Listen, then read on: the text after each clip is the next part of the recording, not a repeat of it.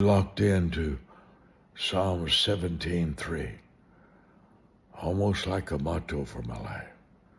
I am purposed that my mouth shall not transgress.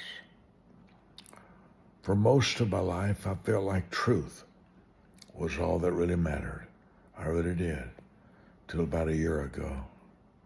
The Lord began to deal with me. And he said, don't let anybody change who you are. Stay kind. Stay gentle. I wanted to fight back. You ever been falsely accused? You ever been falsely accused in a newspaper? You ever been falsely accused by... It's horrifying.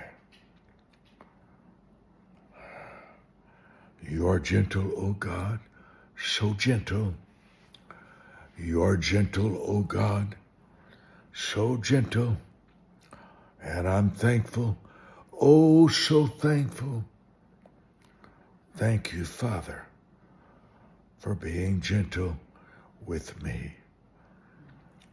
You are gentle, my Father, so gentle. You're gentle, my God, so gentle.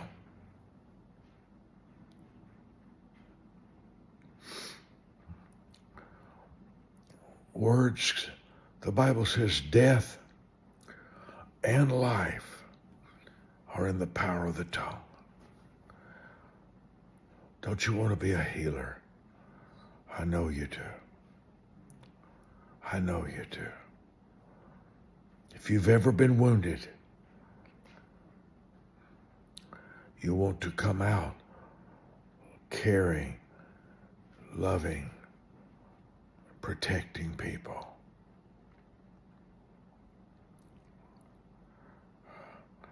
You are gentle, my Father, so gentle. You are gentle, my Father, so gentle.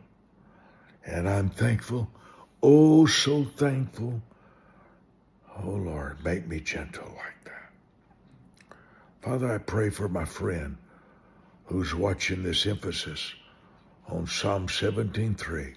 I am purposed that my mouth shall not transgress.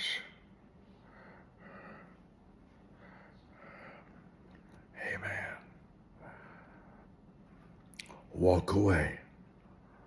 Jesus had a stunning statement when he said, if you go to somebody's house and they disrespect you, they cut you apart, they dishonor you, he didn't say pray. He didn't say fight them. He said exit. Shake the dust off your feet and never go back. Never, never, never stay in the presence of someone with a fist or a knife.